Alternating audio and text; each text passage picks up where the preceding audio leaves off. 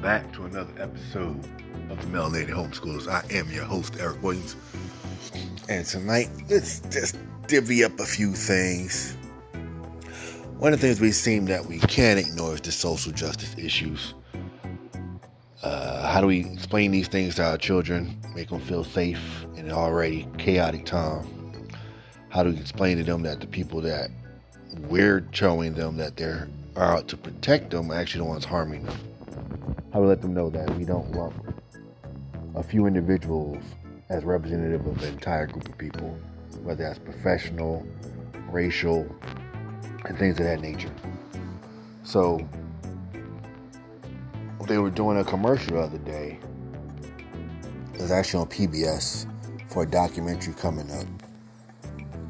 And one of the images that came across was the Ku Klux Klan. My son says, "Who are those people in the hoods?" And at first glance, I didn't see the commercial. And I said, "Oh, that's the commercial with the Ku Klux Klan." And I had to explain to him that that's just a group of people who don't like people because of their race, and they don't want people to know who they are, and that if people aren't strong enough to show you who they are and they have to hide, then what they're saying isn't really that important to start with. So he kind of got it, understood it that way. So I guess there's a few lessons there as to, one, don't let images frighten you, and two, if you're going to stand up for something, be bold enough to represent it, and represent it proudly and with authority. So there's a few issues there. Now I was able to kind of get across with that, because kids don't always understand the bigger scope of things, but they do understand when something is different and something is not right. It just is something innate within all of us.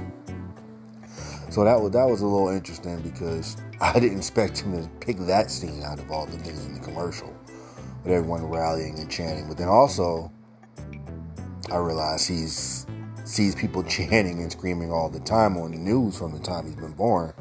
It's in the era of the Black Lives Matter movement, and in the era of people rioting in China, and the world news and 24-hour news cycles and things of that nature. So a lot of times, me and his mom are very protective and guided of what they see on television. They're not allowed to watch a lot of things. They don't watch a movie just because the movie's rated G. They don't automatically get to watch it. We screen it first. So a lot of times we find ourselves watching PBS, no plug there, I'm not getting a check, or news. And then we noticed that even the news was like, okay, can't even watch the weather now, because they're showing people being smoke bombed in China and Asia, and they're showing people marching through the streets, punching each other out in Virginia. So we realized that for him to see someone hiding under a mask was a new phenomenon for him. And that harkened back to something that I thought was a little more normal for my age group, based on what my mom experienced growing up in the South in the 40s, 50s, and 60s. So we realized that people are now bolder in the things that they want to scream and shout for. But we have to also explain that everyone has a voice, everyone has a right to express how they're feeling.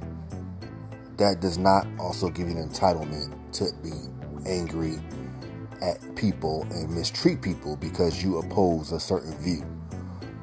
And we explained to him that a lot of times when you speak to someone, if you speak to them long enough, you'll see that you have way more in common than you don't have in common.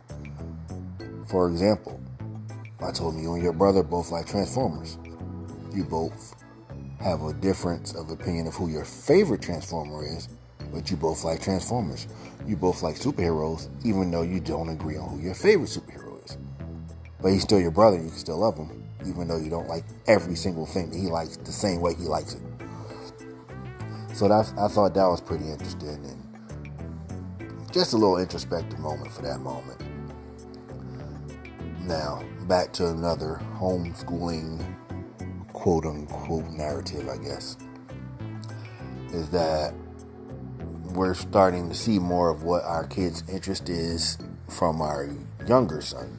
So our older son, if you've been following the podcast, again, thank you for listening. If you're new to the podcast, my older son's wanted to be a baker, pastry chef, since he's been about 3 years old. He's just turned 8.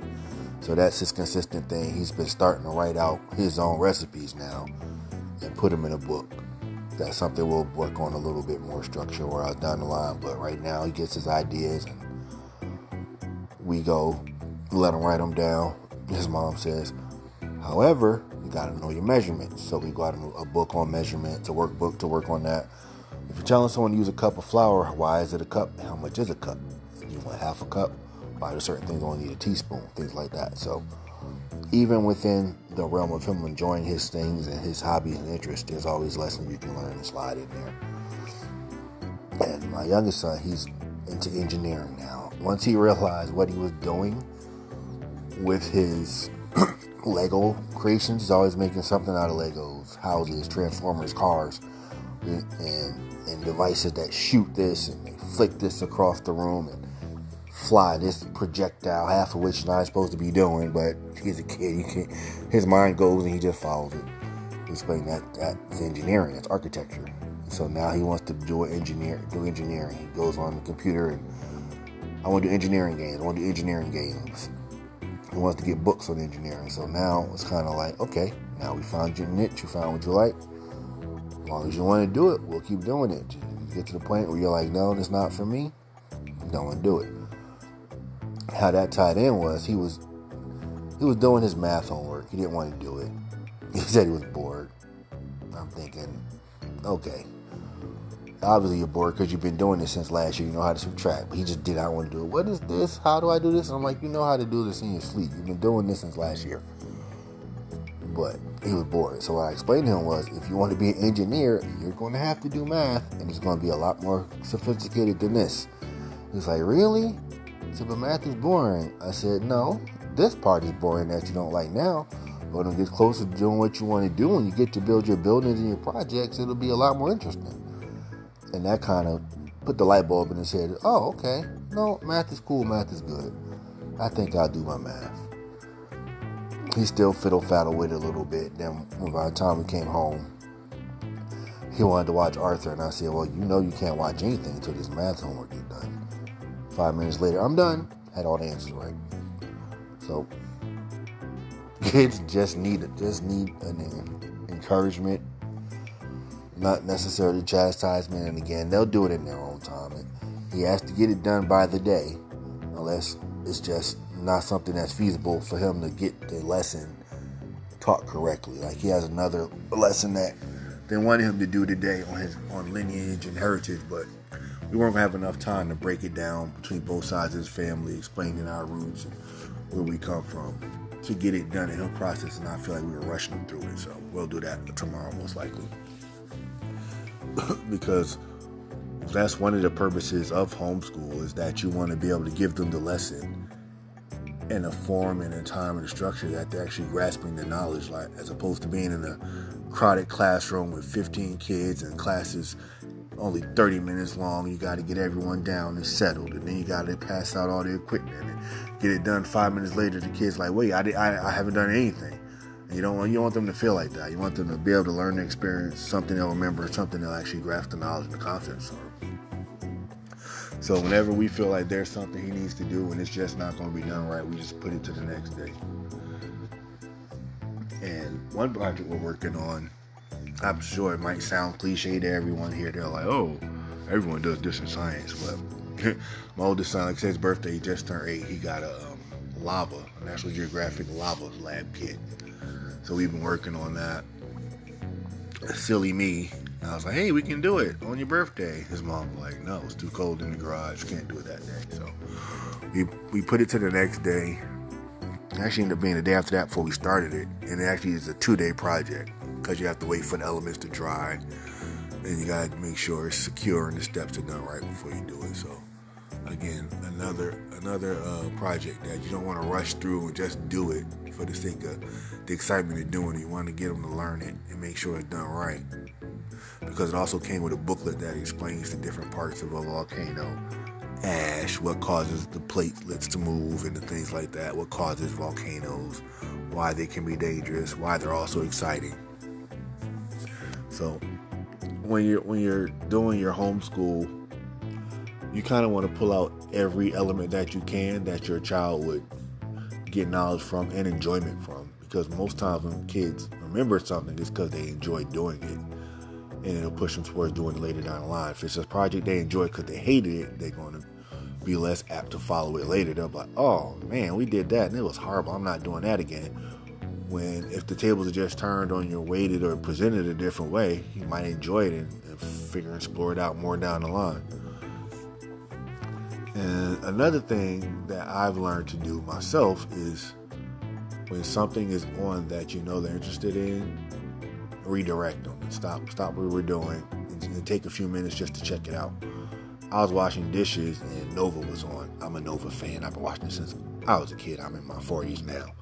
So I watched it, not really putting it on for them, but watching it for me while I watched the dishes. And they were talking about the solar system and cosmic explosions. And my son said, what? Does stuff blow up in space? And I was like, yeah, come check it out. So they stopped what they were doing. And we watched that for about 15 to 20 minutes. And they learned new terms, some of which I couldn't explain because I'm not an astrophysicist. As much as I like it, that's not my niche. I mean, I watch Neil deGrasse Tyson, but I'm no expert. But it was just a chance for them to check it out. Maybe they'll be the expert in 5 to 6 years. Who knows? But sometimes you just have to take a moment, and just because it's not necessarily on script or it's not even something you thought of getting to show them or present them, if the opportunity comes and it presents itself that you can stop and shift, go for it. Check it out. It might be something that they like. If it's something they don't like, you can just go let them do what they were doing. Watch your show and wash your dishes. I mean, that's one of the good things about being homeschooled is that you can get your own things done and your kids can still do their own thing under guidance without you having to worry about what they're doing while you're off at work or things like that. Homeschool generally works around your schedule with your children. So that was something I thought was pretty neat, that I was able to just get a few minutes while watching something I like turned into being something that they liked also. So that's always good when you get to do that. So one of the things that we try to focus on here, and that I like to put through my podcast here for other homeschoolers, my advice, my experience. Again, I'm no expert. I didn't write a book. I don't have the holy grail in any of this. I'm just a black man trying to get his kids through. Is to let your kids pick the path. Let your kids follow your kids' guide. Don't be so quick to tell them no or tell them no, don't do it this. See what they want and why they want it. Most times if a kid's interested in something or he's asking something, it's a reason behind it. Stop, take the time out to heck and just say, hey, what do you want to do today? What do you want to work on today? And give them options. What we do a lot of times is we'll just find things and we'll buy it, not even for now, even for later. Like I said, we had the cookbook with the formulations for the measurements. We bought that last year. He didn't really need it till this year when he wanted to write his notebook and recipes. But we knew eventually that's his interest. That's something we knew he would get to. That way we have it on deck. So, and that honestly, that book cost us $1 at Target. So it's not always about being pricey. It's not always about having this big, expensive $1 million library for them. It's just about picking up resources as you come along. Or if someone recommends something, even if you don't like it at the time or think you might use it, try it out anyway. Hold on to it. You might need it later. And again, with the libraries opening back up, that's also been a good resource for us. Out where we live at, the library is opening back up. They're open for in visits inside the building, although we haven't let them go in like they explore like they used to do because they're just too touchy. They touch everything, so we haven't let them in there. But it's a chance for me and their mom to browse and see what's out there, or if they have openings. Eventually down the line, they'll start having the classes again. And we'll always be on the lookout for the classes your library are giving. Even if it's not your immediate town, if it's one town over, 2 towns over, sometimes it's worth the trip. We've taken them to the library that was 2 towns over at that time. We actually live in the town now, but it was 2 towns over at the time. And they got to see a live owl. Pet an owl. They got to pet all these different exotic animals.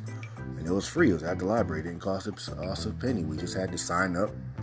And they sent us the email to when the event took place, and we showed up. So everything does $1 million budget. For those who have $1 million budget and want to spend $1 million budget, hey, congrats, kudos, go for it. But everyone doesn't always have time or even the mind frame to have a personal tutor come in and do everything hands-on for you, with a PhD doctor to come knock on your kid's door at 5 years old and teach them, or even at high school level. And one of the things I have noticed is that if you just get on the mailing list, get on the email list, resources are always flooding in. And again, I'll honestly say 80% of the time it's not anything that you want to do, but if it's someone that you know who's homeschooling or someone you know who's thinking about homeschooling, you can forward it to them. Or just keep the list, because that 20% that you do like, it'll be worth it.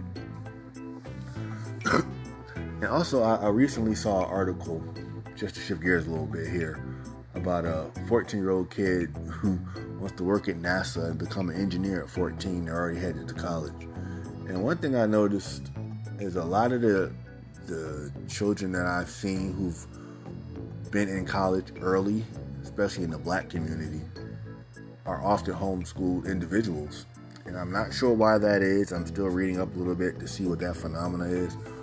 And I don't know if it's the structure of public schooling or if it's the schedules of the public schooling as far as the academics, and that they're not challenging the children, or if the homeschoolers are just fitting more into their schedule, how they're doing it. But I found that pretty fascinating, that oftentimes when you look at the children in the black community anyway, who are in college early, like teenagers in college, freshman year, 16, 14, 15 years old, they're often homeschooled individuals.